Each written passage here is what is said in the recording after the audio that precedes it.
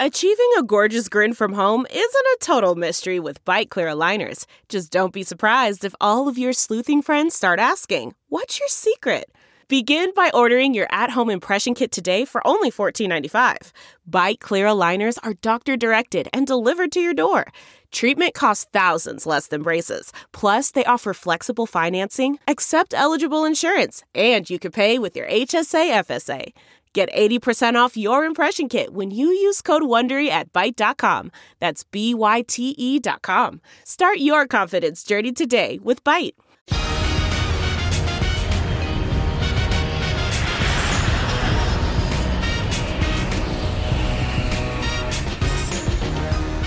All right, everybody, welcome to Take Off with John Clark. And we've got a special guest, of course, with Philly roots. And I will say sorry about your Knicks, Stephen A. Smith. Welcome in. What's going on, John? Long time, man. How you been? I know this is like old times. You used to come on our NBC 10 Sports Final show. Yeah. So let me just put it out there. Who do you have in this series, Sixers or Hawks? I have Sixers and 7, but I say that with some degree of trepidation. Sixers going to have to reclaim home court advantage in game 3 or 4. They can't come back to Philadelphia down 3-1. They won't beat Atlanta 3 straight. If they lose both of these games, they lose the series. Just like had they lost last night and going down 0-2, they would have lost this series. But they showed up. Embiid was big time. Shake Milton came off the bench. Big time performance by Shake Milton in that second half. That's what they're going to need as this series progresses, because Atlanta's going to make some of those shots that they missed. Embiid, he might get 40 every night, but you can't rely on Shake Milton to do that every night. I think that and you can't expect Ben Simmons to spend so much time defending Trae Young, because Trae Young might figure out how to get him in foul trouble the way he figures out how to get everybody else in foul trouble. So all of those things you take into consideration and reach the conclusion that the Sixers should win this series. But Atlanta is a team to be reckoned with because they have better shooters and they have a better bench thus far. We'll see what happens.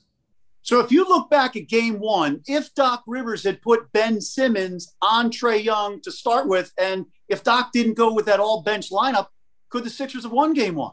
You could say that, but in the end, you did turn the ball over 9 times in the first quarter. You did get out. You did, get out to a 29-point deficit. And so when you look at it from that perspective, that was more about the Sixers' offense, more so than their defense. I know Atlanta was hitting shots, but the Sixers were turning the ball over, giving them ample opportunity to make those shots.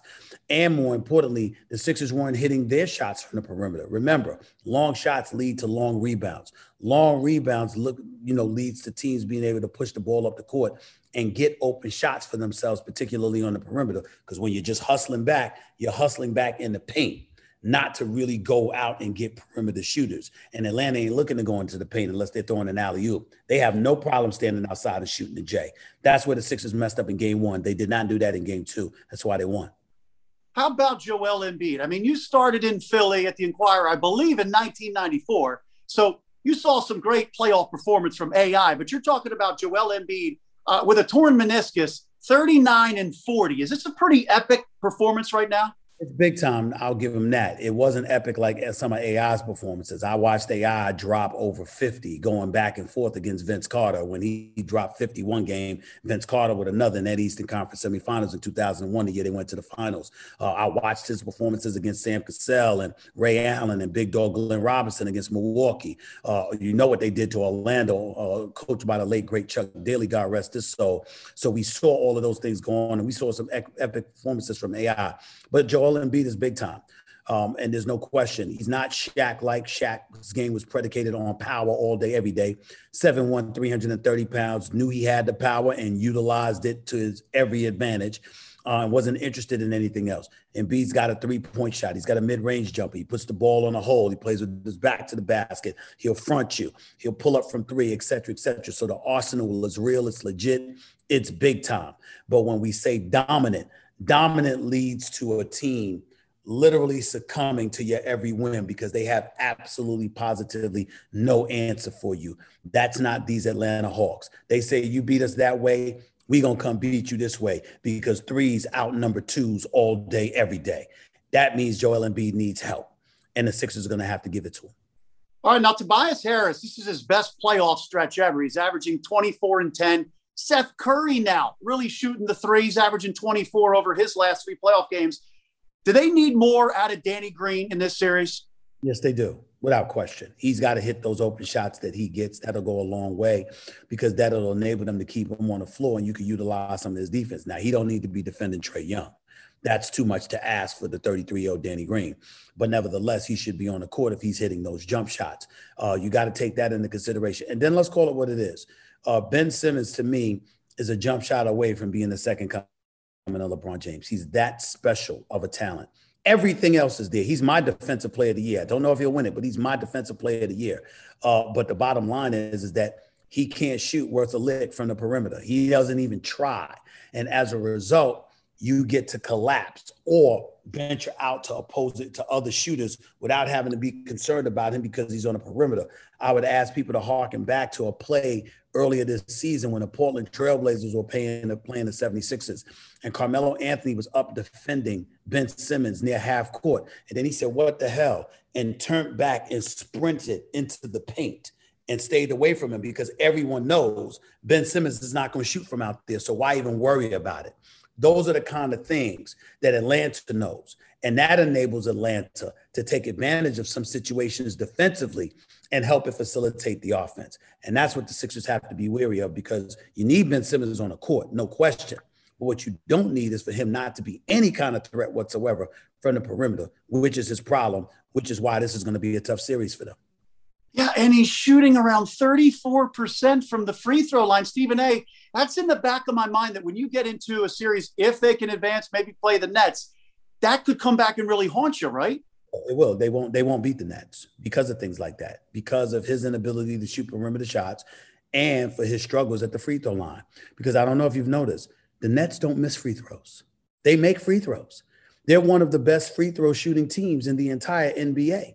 And we ain't even just talking about Harden, Durant, and Kyrie, who all shoot better than 85% from the free throw line. We're talking about guys like Joe Harris and Landry Shamet and these other guys. They make free throws. And so when you're the Philadelphia 76ers, you're going to need to make perimeter shots. You're going to need to make free throws, or you're going to have to engage in bully ball. You're going to have to throw it in the low post and then Embiid. You're going to have to utilize Ben Simmons in the post as well to make him make some things happen. But even then, how does that equate to you stopping from Brooklyn from scoring? In their sleep, they can put up 120 a night. So I think the Sixers find a way to stave off elimination, win this series with Atlanta. It'll be tough. They need to win one of these games 3 or 4. I think they'll win one of them. I think this is a 7-game series, but I'm not going to pick Atlanta to come back to the Wells Fargo Center and beat the 76ers in a game 7. But the ride ends there. They ain't beating the Brooklyn Nets. I can assure you that. Is anybody beating the Brooklyn Nets, even with James Harden banged up? Well, I think with James Harden banged up, as lethal as Brooklyn is, I think Utah and the Clippers especially can give them a run for their money. They're both ultra-talented teams who can amp things up defensively, who have stars who can close on this squad, and Kawhi Leonard and Donovan Mitchell, respectively. So they can definitely give them a run for their money. I don't think anybody can beat them with James Harden on the court, all 3 of them on the court together. I think either team, however, could beat the Nets if they didn't have KD. The problem is they do have KD. And when I say they have KD, I'm talking about a healthy KD, a KD that's averaging 30. This brother is something special. I think that he's the greatest offensive force since Michael Jordan. That's how lethal KD is. He's just unguardable. And the combination of him on the court with Harden or Kyrie, let alone both, is a championship connection. So to me, I don't see Philly being the team to knock them off that pedestal. Philly, to me, is limited offensively because of Ben Simmons. And if you recall, I said this preseason. Ben Simmons, and I told Doc Rivers to his face when I was interviewing him, Ben Simmons is the reason this team will not win the title this year. I truly believe that. And look, at the trade deadline, it was close, Ben Simmons being traded, and he was informed, and I was told he even cried when he was informed that he could be traded. Obviously didn't go through. The Nets got James Harden. Do you think if the Sixers run ends early and Ben has these offensive deficiencies, what do you think Daryl Morey and Doc Rivers do? I think you just get Ben Simmons in the gym. I'm going to put this out here. I think it's an issue of work ethic. I really, really do. I'm not calling him lazy. I'm not trying to cast any aspersions on his character. He's a good kid. He cares, and he goes out there, and I think that he's an elite player. But in the offseason, you can't tell me he's working on his jump shot. There's no way. When you won't even attempt them during the season, when you won't even attempt them when you're playing for this team, you're clearly not working on it enough. I don't give a damn what you're doing in the offseason. It's not enough. Somebody has to get him and focus on him becoming some semblance of a perimeter threat. That's all that's missing. He has everything else. He's got height. He's got size. He's got strength. He's got speed. He's got power. He's got athletic ability. He's got a tenacity on the defensive side of the ball. There is literally not one single other weakness in his game other than his inability to shoot the basketball beyond 5 feet. That's his problem. He resolves that. The Sixers win the title within the next 3 years. A championship returns to Philadelphia if Ben Simmons works on that part of his game. Wow, that is a big statement. And I remember Brett Brown publicly saying, I want to see Ben shoot 1 3 a game. I don't care who hears it, his agent, his dad, everybody. So they asked him to shoot. Elton Brand said he would shoot more, and he didn't. Do you think Doc is taking a completely different approach and not pushing him on that? Well, where Doc Rivers and I respectfully disagree, because I've known Doc for many years and love him and respect him as a Hall of Fame caliber coach. Doc Rivers believes that too much of an emphasis is being placed on Ben Simmons' shooting ability. I disagree with that wholeheartedly, and Doc Rivers knows this because he and I have had this conversation. I think he's off his rocker not focusing on that more. That's the one thing he should be focused on with Ben Simmons. There's nothing else to focus on Ben Simmons about. Everything else is there. There's not a single thing about Ben Simmons' game I would change other than adding him more shooting ability. That's it. Everything else is there. And so, Doc Rivers is of the mindset, and he was right to say you don't know basketball if you think that Ben Simmons should be on the bench, because that is true. Ben Simmons does not belong on the bench. That's ridiculous. But Ben Simmons has got to shoot the ball better. And you have to at least pose some kind of threat. Make somebody believe you'll shoot it. That way they have to at least respect you instead of leaving you to go and help defend somebody else, because they don't have to worry about you shooting the basketball beyond 5 feet. You're a hindrance and a liability on the offensive side of the ball for the Philadelphia 76ers. And just use your imagination. If Ben Simmons, your primary ball handler and playmaker, could shoot the basketball, think about what that would do for Embiid, what it would do for Danny Green, what it would do for Seth Curry, what it would do for Tobias Harris. Think about what it would do for those guys. If Ben Simmons, you had to literally respect him and his jump shot. You couldn't key on those other guys the way you want to. And it's lights out. Sixers win the title. Yeah. Joel Embiid even tried to push him as well, but he's got some sort of mental block. So you said Ben Simmons is your defensive player of the year. Obviously, Jokic won MVP. What did Joel need to do, in your opinion, to win MVP? How many games did he have to play? I just think that he didn't need to miss about 18 games. If Joel Embiid had been healthy, it would have been a 2-horse race between him. But then again, you could say the same thing about Harden, because Harden was right in the running for league MVP honors before he went down. So we can't injury availability is a part of it. Jokic not missing a game is bad enough. You're the number one option. You're the focal point of the offense. You basically run the offense from the center position. We haven't seen that before. The guy can pass. He can shoot. He can handle. The dude is unreal. But so was Joel Embiid before he hurt his knee earlier this season. And Joel Embiid is just an issue with him about health. Everything else is there. He defends. He blocks shots. He's got a lot of heart. He's not scared. He doesn't shrink in big moments. Doc Rivers got him to stop shooting so many jump shots and take that big backside down low in the post and make them feel his presence. All of those things are true. And I don't think there's much missing from Joel Embiid other than a great strength and conditioning coach to make sure he can avoid injuries. He's shown he can overcome it, though, because look, he's got a slight meniscus tear. And he's been back in 2 games, and he's averaging 39.5 points.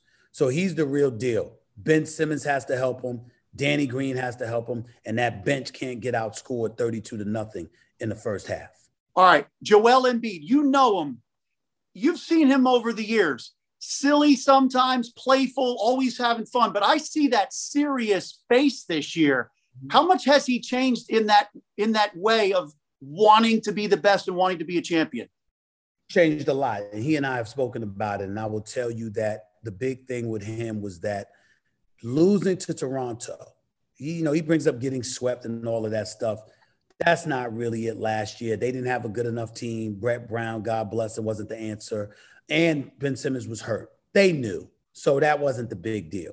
The big deal, what changed the trajectory of Joel Embiid's career, was losing to Toronto in that fashion, with Kawhi Leonard hitting that shot 2 years ago, with him walking into the tunnel and crying. That was the first time we saw evidence. And I think Joel Embiid truly realized this ain't just a game. It's a game, but it ain't just a game. This is your business. This is your livelihood. You got a passion for this. And that really broke his heart to lose in that fashion and to experience that pain. He doesn't ever want to go through something like that again. And I think because of it, from that moment forward, he's elevated himself. Now, the team wasn't elevated last year because it was their first year without Jimmy Butler. You wondering about Brett Brown's future. There was a lot of stuff going on last year. All right. But now that Doc Rivers is here, Daryl Morey is here, Elton Brand is still here, and you've got the personnel. Joel Embiid wants to do everything that he can to make sure it doesn't go down like that anymore. If you're going to lose, you're going to lose to somebody who's clearly better. You don't want to find yourself saying we should have, because they should have beaten Toronto, but they didn't. If you lose to Brooklyn, it's going to be because Brooklyn is better, not because you could have done something that you didn't do. He's never going to let that happen to him again. That's what you're seeing in Joel Embiid right now.